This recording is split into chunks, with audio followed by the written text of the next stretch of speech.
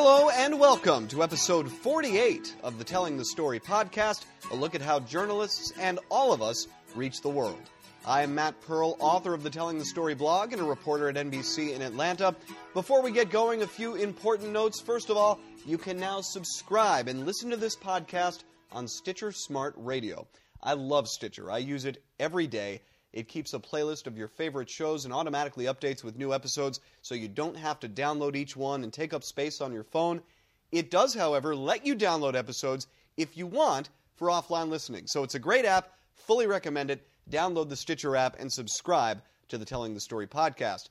Secondly, I have to mention my new book on sale now. It's called The Solo Video Journalist, and it is a how-to guide for TV multimedia journalists, or MMJs, or one-man and one-woman bands. It's specifically aimed at those young storytellers entering the business, and it features advice not just from myself, but from nearly a dozen top solo video journalists in the business today. The book, again, The Solo Video Journalist, available on Amazon, Barnes & Noble, and my publisher's website. We've got the links in the show notes for this podcast. This is a special podcast. Normally I have one guest from the news industry. This time I have four.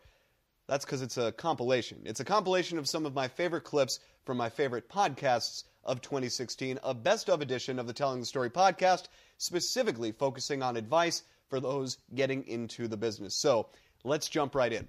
The first clip comes from my first episode of the calendar year, episode 37, and it features two photojournalists who, when we recorded, had each just won the National Press Photographers Association's Regional Photographer of the Year award. Jed Gamber is the chief photographer at WBFF-TV in Baltimore. He won the MPPA's East Regional Award. And Catherine Stewart is a photographer at WTVF-TV in Nashville. She won the Central Regional Award. I enjoyed this conversation for a few reasons. First, I love Jed and Catherine. They're just all-around enjoyable people to talk with, and they're tremendously insightful about the business and how to tell good stories. So love them for that. And secondly, they took a different career route than I did, and than most do, who enter local TV news today. Most young journalists start as one-man and one-woman bands. Jed and Catherine are traditional photographers. They don't do it all, and they have already charted wonderful careers at a relatively young age. That's a large part of what we discuss here, as well as just a boatload of great advice for young journalists of all stripes. What's compelling about both of you achieving the honors that you've achieved is that you're both relatively young. It didn't seem like very long ago where in a big market you rarely saw a photographer in their 20s or early 30s. Those positions, frankly, from, just as someone who follows the business as we all do, it seemed like those positions were gradually getting phased out. You rarely saw people wanting to invest in a career in photography. And most aspiring journalists you did see were learning how to do it all, like I do, shooting and editing my own stories. So it's very heartening and very gratifying to see two people like yourselves, and you're not alone, as younger photographers who are really carrying the torch and really advancing and building upon those who came before you. Catherine, I'll start with you. How did you get into this business? And specifically, did you feel like when you first got started that you could make a steady career as a news photographer? Well, I was majoring in journalism in college, but I actually hadn't seen the camera side of things until the last year. And actually, I have a very, very lucky story how I got into it. Scott Jensen actually taught a class at my college in Anchorage. And I took his class, and so I got a very early, just kind of right off the bat, I got shown what you can do in news that I did not think you could do in news. The storytelling thing I had never heard of or anything like that. And so I got a taste of it then, and so I started as a part-time photojournalist in Anchorage, and Scott was there as well. So I really had him as a mentor for the first, even now, but early on, I was very lucky to have that. And so that kind of got me into it right away. He kind of introduced MPPA and all that kind of stuff. And I just thought, this is what I want to do. And I want to do it this way because I feel so much for it. And so immediately I really wanted to set out to make people feel for stories like I was for the examples I was being shown. And so I just kind of committed right away to set out to do that. So that's what I've been trying to do since. So many people, I feel like, enter the field with idealistic goals, and then those goals are gradually removed through, years and stories that just breed cynicism and get people jaded very quickly. You obviously continue to find ways to, find the heart in your story, and it's really wonderful. What has been your key to doing that? Learning from everybody constantly. I mean, from the beginning and now, I mean, I'm at a shop with incredible photographers, and everybody's willing to talk about what they do. And I watch NPPA videos like nobody's business. And I don't know, I pick brains when I can, and I just really try to. That's something that's so cool about this business. I don't think that you ever stop learning, and it amazes me. In the beginning when proper iris and stuff was really scary, and just getting all that stuff right was like, oh, okay, this is a lot to tackle.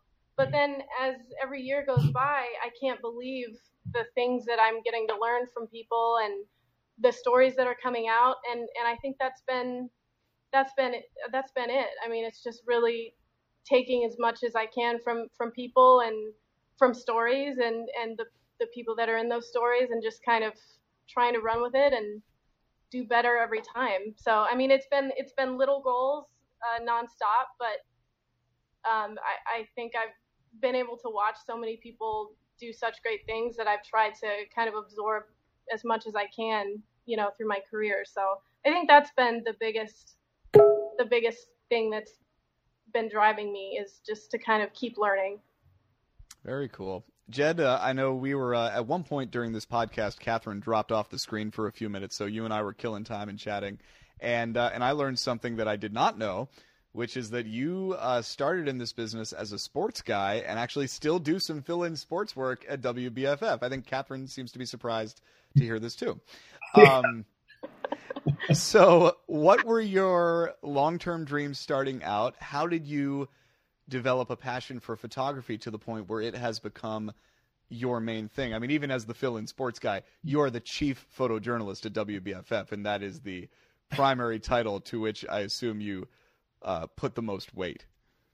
Yeah, I started out like every other kid. I wanted to be on SportsCenter. You grow up watching SportsCenter, you want to be on SportsCenter with the catchy phrases whenever somebody hits a home run or has a slam dunk. But I started out as a sports producer part-time at WBFF, actually, and I built a tape by going out with Stan Heist, actually. He shot the first thing that was on my resume tape that went out to Charlottesville, and I was there in Charlottesville, Virginia for 3 years.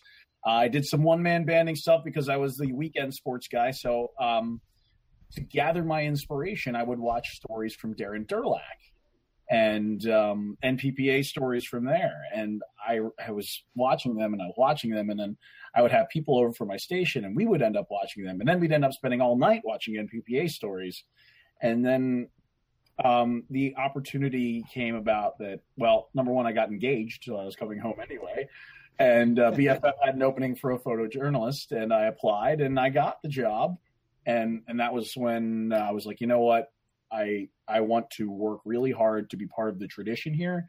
And I went to the workshop a few years ago, and I've since worked as hard as I can to tell as best the stories as I can.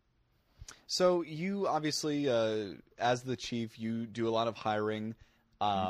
You're speaking at conferences. You've done quite a few already this year, and you'll be speaking in Atlanta. You run into, I'm sure, a lot of aspiring photographers, a lot of college students. What do you say to those students who really want to be a news photographer? Not an MMJ, not an editor, not on the air, a photographer.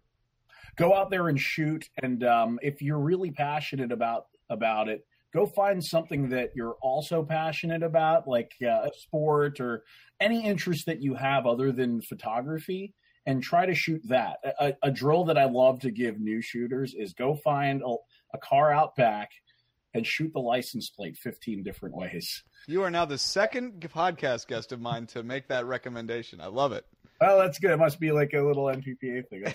But yeah, that's the thing. Like if you love it that much after that, then maybe we can go somewhere with it. But yeah, it's find some other thing that you're passionate about and try to tell a story about it and challenge yourself in a way that you don't have a reporter. Try to tell this on your own. Try to do a natural sound package out of it. And if it's terrible, it's terrible. But the thing is, everybody has to start somewhere. So, find a mentor. Make sure you have a mentor, and find somebody that you really admire their work, and keep watching and watching, learning and learning. And I feel like people steal from everybody techniques in this business, and I feel like that helps the business as a whole. So just keep building, watching other people, and going from there, and knock them dead.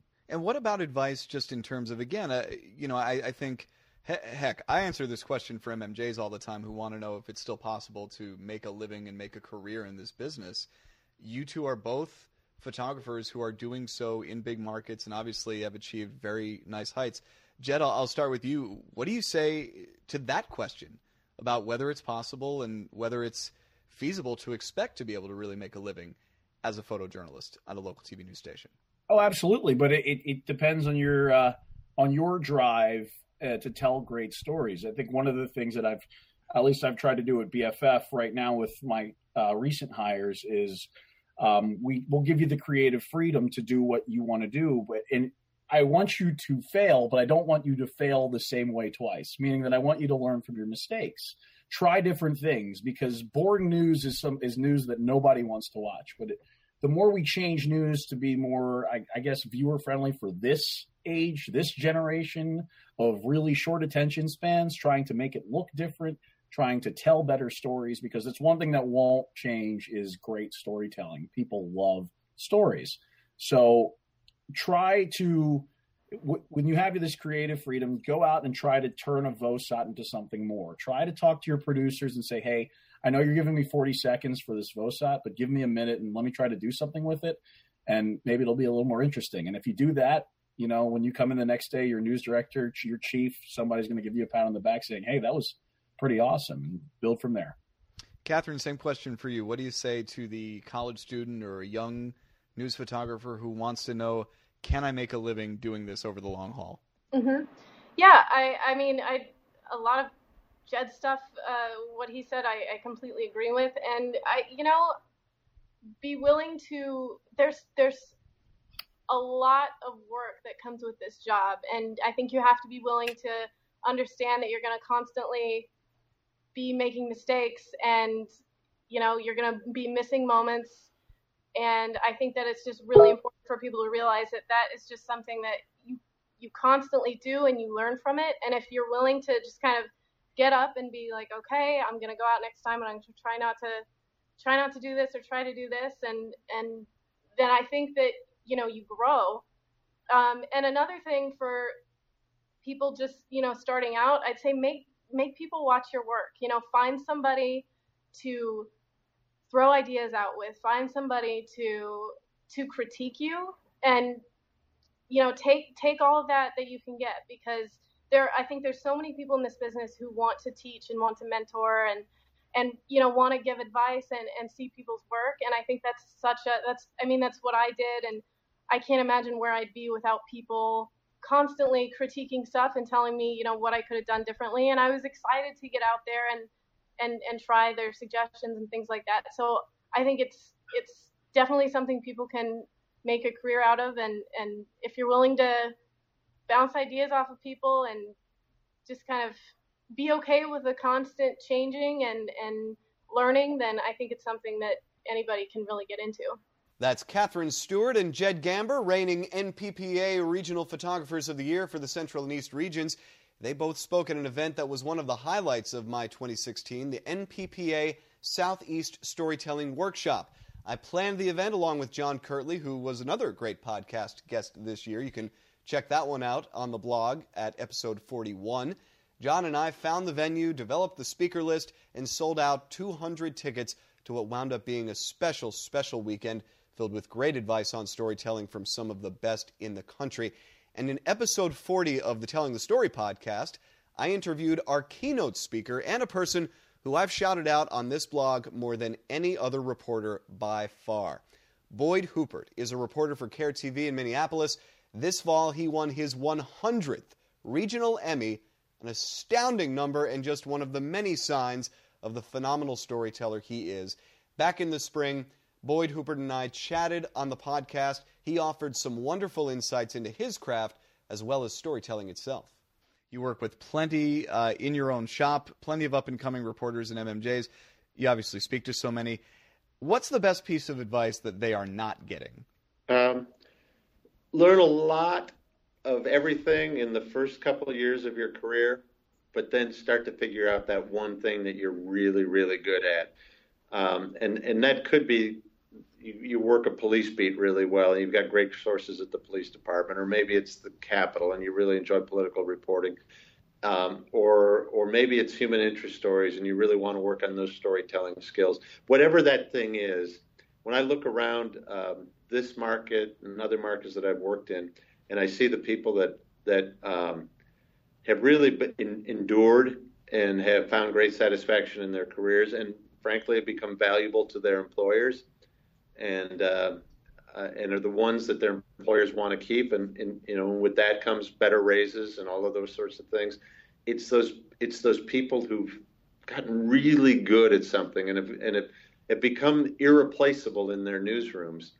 The middle is not a great place to be in a TV newsroom, where you're good at a lot of things but not great at anything. And that's the piece of advice that I think I would give young people. Doesn't mean you have to do that the first year in your career. I think it's really good to try a lot of things and figure out what that one thing is. There's a reporter here in this market who owns social media. He's got, I don't know, probably 30 times the Twitter followers that I do. But he's made that his thing, and that's made him more valuable to his TV station. So whatever that thing is, find it. I think a lot of young journalists enter the business these days, and they don't get feedback from above that values storytelling. And I know this is, storytelling is something that you hold dear. It's probably the bedrock of almost every speech and presentation I've ever heard you give. But I feel like for a lot of young journalists, they're not getting that emphasis from those at the top. They're more told to churn out content, supply social media, supply 3 different shows. They see newsrooms that don't value what the NPPA might call traditional storytelling. Are you concerned that as a business we're straying from that, and that younger journalists specifically are not getting that ingrained in them as much as maybe they should be? Yeah, my sense is actually just the opposite. I think we're heading into a new wave of storytelling, and I think it's being driven by social media. And I think that companies, newsrooms that aren't paying attention to this soon will be, because I look at what's being shared from our newscasts. We have a chart beat hanging on the wall in our newsroom. I assume you do too. And I think that I think that the elements of story are so universal. And if they weren't, there'd be no Hollywood. If they weren't, there'd be no publishing industry. And I think that some of the assumptions that we've made as journalists over the years have been misguided. And I think that now that we have a better window into what our viewers are interested in, and not just interested in, but interested enough to share a story on a Facebook page, that's a connection to a story when that happens. And when I look at the stories that are being shared on our Facebook page, they're not garage fires. They're not some of the crime-driven things that we always assumed that viewers wanted or we covered because they were really easy to cover. They're stories with some depth, and they're stories with emotion, and they're stories that allow us as viewers to make a connection to another human being. Feature stories work really well when we're looking at those things, but so do hard news stories when they're handled with storytelling tools. So I'm really optimistic about the future of storytelling, and it's based on what I'm seeing in our newsroom. That's great. And I know I'm a loyal follower of your Facebook page for Land of 10,000 Stories, and you've had some fabulous social media successes through that. Is there one in particular where it just reached a number of people that you never fathomed a story of yours would ever get? Yeah, I did a story a couple of years ago about a little boy named Emmett, and he was 3 years old at the time, and struck up a friendship with a World War II veteran named Erling, and it ran in our Atlanta 10,000 Stories segment and went nuts on social media, and we ended up doing a couple of follow-ups after on the two of them later that also did very well on social media. And I think it's things like that that have helped me understand the potential of this. As someone who's spent his entire career in a local market, I've appreciated the fact that I have network reach, depending on the story that I do. I mean, that story in particular has been shared many, many times more than the number of people who watch a network newscast. So those of us who toil in local television should be excited about the fact we have a worldwide reach now for the stories that we do, which behooves us even more to figure out the tools and techniques that we can use to tell those stories to broaden the reach. Boyd, before we let you go, I always like to end with that famous reporter's question. Is there anything we haven't touched on that you wanted to add? Oh, wow. Yeah, I use that one all the time, and it usually works out pretty well. No, other than this is my I'm about to hit 33 years as a reporter, and I still love it. And that would be the thing, I guess, I would also share with young journalists is this is a great profession. If you're in journalism school, if you're a recent graduate, you're going to hear some negative things about this industry that we're in. And yes, there are challenges, but I can't think 30 some years into my career of anything else I'd rather be doing. I love this profession. And there have been a few times during my career where things got challenging, where I considered maybe using the skills that I had to break out of the TV newsroom and maybe go into public relations or some other profession like that values the skills that we have as journalists. But I'm so glad that I didn't, because I feel like at this point in my career, I can reap some of the rewards for the investments that I made early on. And in going to those workshops and staying late to make a story better, even though it's just going to air on the morning show, right? Because, it didn't live up to my expectations for the 10. So let's re-edit it and try and make it better. But I feel like all of that has paid off now at this latter part of my career, because I still can't think of anything I'd rather be doing. That's Boyd Huppert. He is the man behind the renowned Land of 10,000 Stories segment at KARE TV in Minneapolis. He's one of the best feature reporters in the world. He was the keynote speaker at this year's NPPA Southeast Storytelling Workshop. Planning that workshop was a huge highlight of my 2016. The other huge highlight, getting to officially announce the news about the publication of my book. I mentioned it at the top of the show. It's called The Solo Video Journalist. It's the only book that I know that provides a how-to guide for one of the most populous positions in local TV news, the multimedia journalist, or MMJ, or backpack journalist, or reporter who shoots his or her own stories. I interviewed a dozen journalists for the book, including Boyd Huppert, actually, who was gracious enough even to write the foreword for the book. And one of my favorite experiences while doing this research was heading out to San Diego to interview a pair of terrific MMJs, Greg Bledsoe of KNSD and the guy you're about to hear, Joe Little of KGTV. I interviewed Joe Little for the chapter in my book on shooting your own stand-up as a solo act, but we talked on the podcast about a wide range of things, and Joe came through with some really good advice for all of the solo video journalists doing their thing today. I get a sense, especially as I speak with folks now, that so many MMJs, especially the younger ones, feel very overwhelmed. And I get that because it's their first or second job. You're in your early 20s, you're trying to figure out life, and you're also trying to figure out how to do every responsibility that comes with being a solo act. What were some of the things that you did early in your career to just, before you even got good or got creative, just to make your life easier? That it all comes down to time management. It's so cliche, and everyone hates to hear it. But when I look at my day, and I back time it like a producer, I back time my day from what time does my story air? Okay, I need an hour to edit. I don't, but I give myself an hour to edit. Then I give myself an hour to write.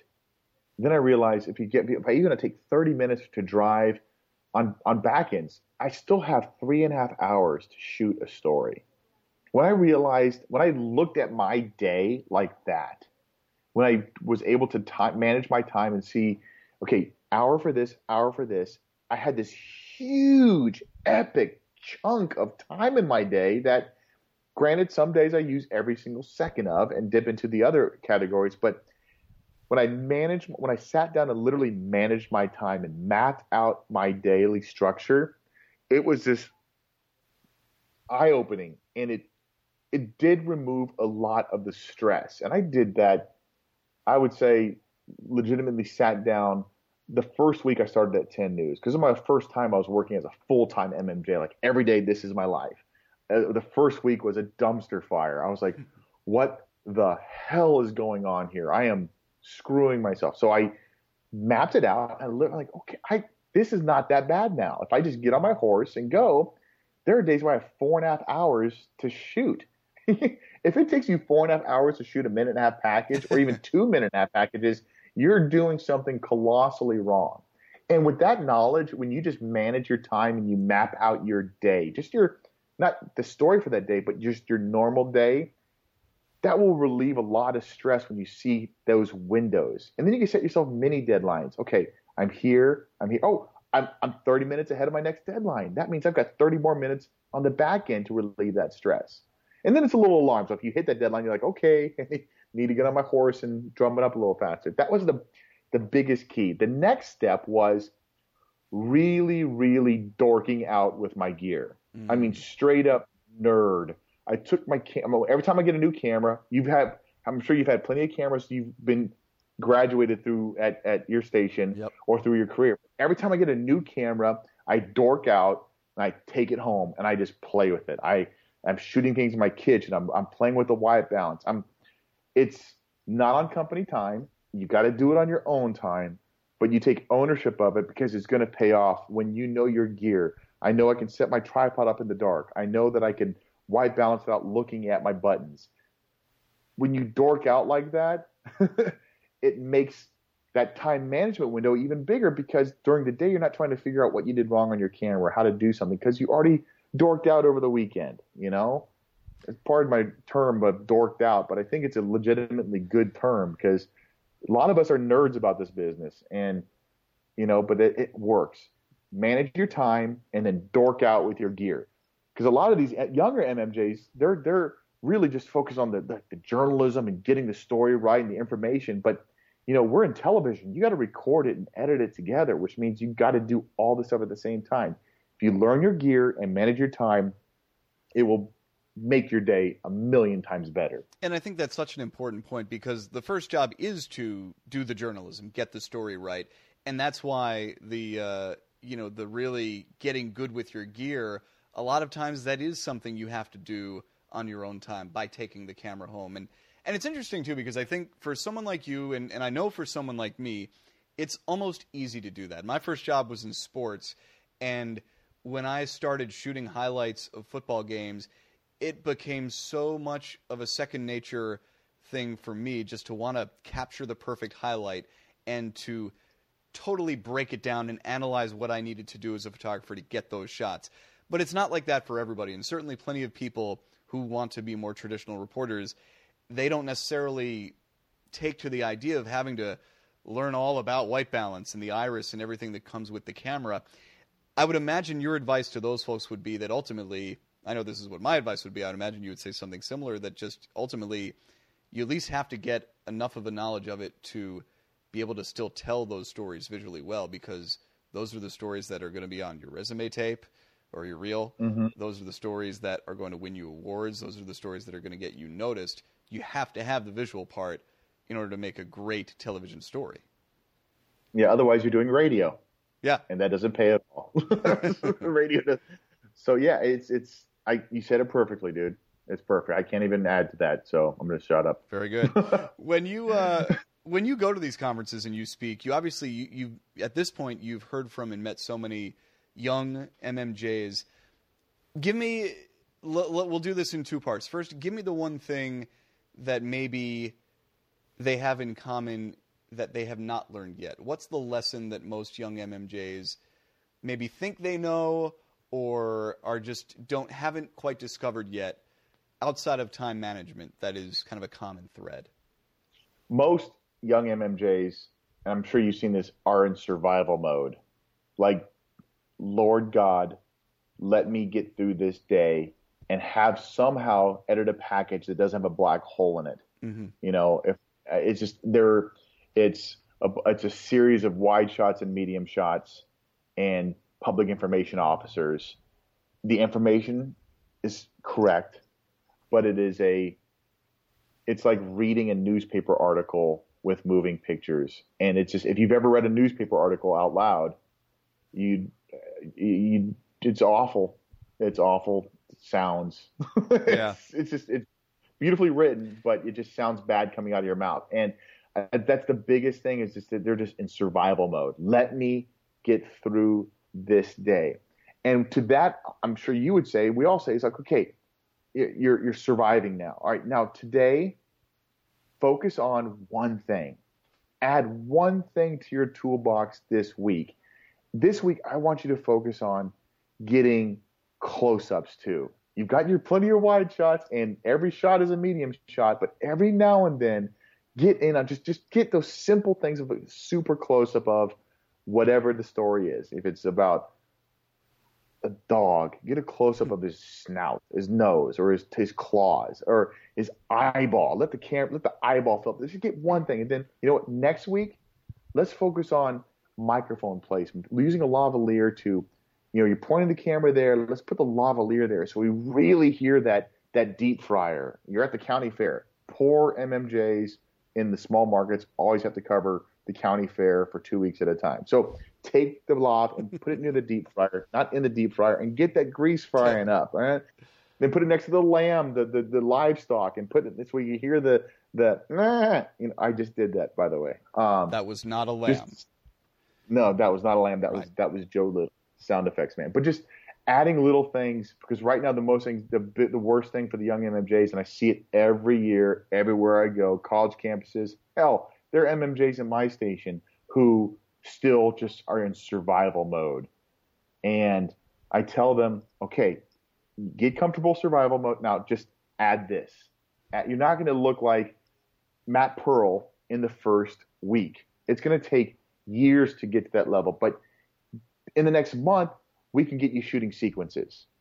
You know, the next month after that, we'll work on story arc and some great reveals. You know, you'll add layers and layers, just like to a good story. You add layers and layers to your repertoire. But yeah, it's not overnight. And the biggest thing is just survival mode for those young MMJs. Yeah, and that I think has a way too of just completely removing one's personality, because you don't get to show it when you're too busy trying to get a story on the air.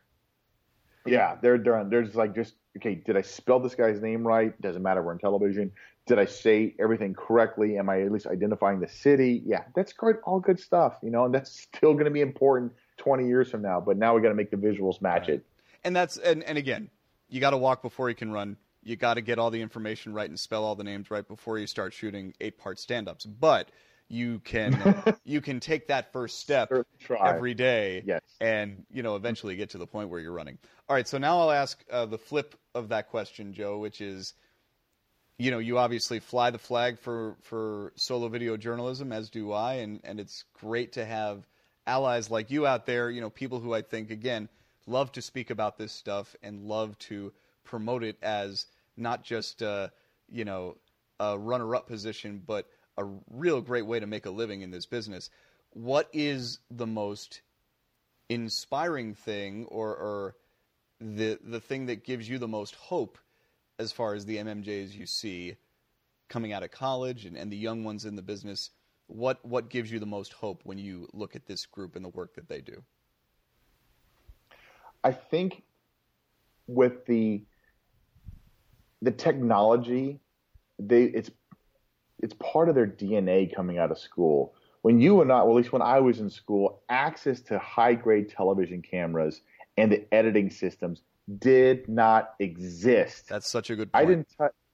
I didn't touch tape to tape, and I did tape to tape, youngins, when I first started. I didn't touch a tape-to-tape editor until college, and even then it was an SVHS. And then I did 3/4 inch at Syracuse, and then my first job at Hagerstown was this new weird thing called DVC Pro, and I was like, tape-to-tape.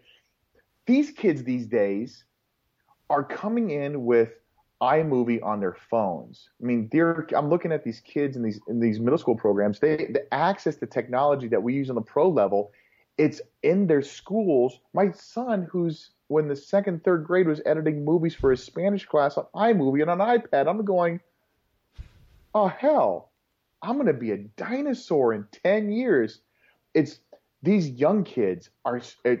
The MMJ mentality is already there. Like I don't know about you, but I have to force myself to tweet, mostly because I hate saying the word tweet, but I have to sit there and go, tweet. Okay, I have to type. Okay, too many damn letters. Damn it, delete one word. Okay, I have to think. For them, it's natural. It's natural for them. It's part of their growing up. If they stay in the program, they go to college and they all the technologies at their disposal where we didn't get it. I didn't get it at least until I was paid. And so I was literally learning on the job this gear. These guys is part of their DNA. So they almost already have this MMJ mentality of, especially getting the social media involved with the news. They just get a little more, they get the ethics training and the journalism training, and they mix it in with the technology that's already part of their DNA from childhood. They're going to pass us by when they start introducing real tech, like more, whatever the next thing is. I'm going to be that old guy going, what are you doing over there? Oh, that's a new thing, Joe. I'm like, well, geez, I'm going to be over here using my Geritol. It's just, they are blessed with technology as part of their DNA. I was in that little area where I remember I set up my first Yahoo email account at Syracuse in 1999. These guys don't even use email. They're doing whatever. I just sound so old. No, yeah. I mean, great way to connect with the kids is by dropping those Geritol references, by the way. Oh, I hate you. Good stuff. Anyway. Good stuff. That's Joe Little. He's a hoot. He embraces his old manness, which is funny because he's not really that old. But he was a great guest on episode 46 of the Telling the Story podcast. And that will do it for this episode 48 of the Telling the Story podcast.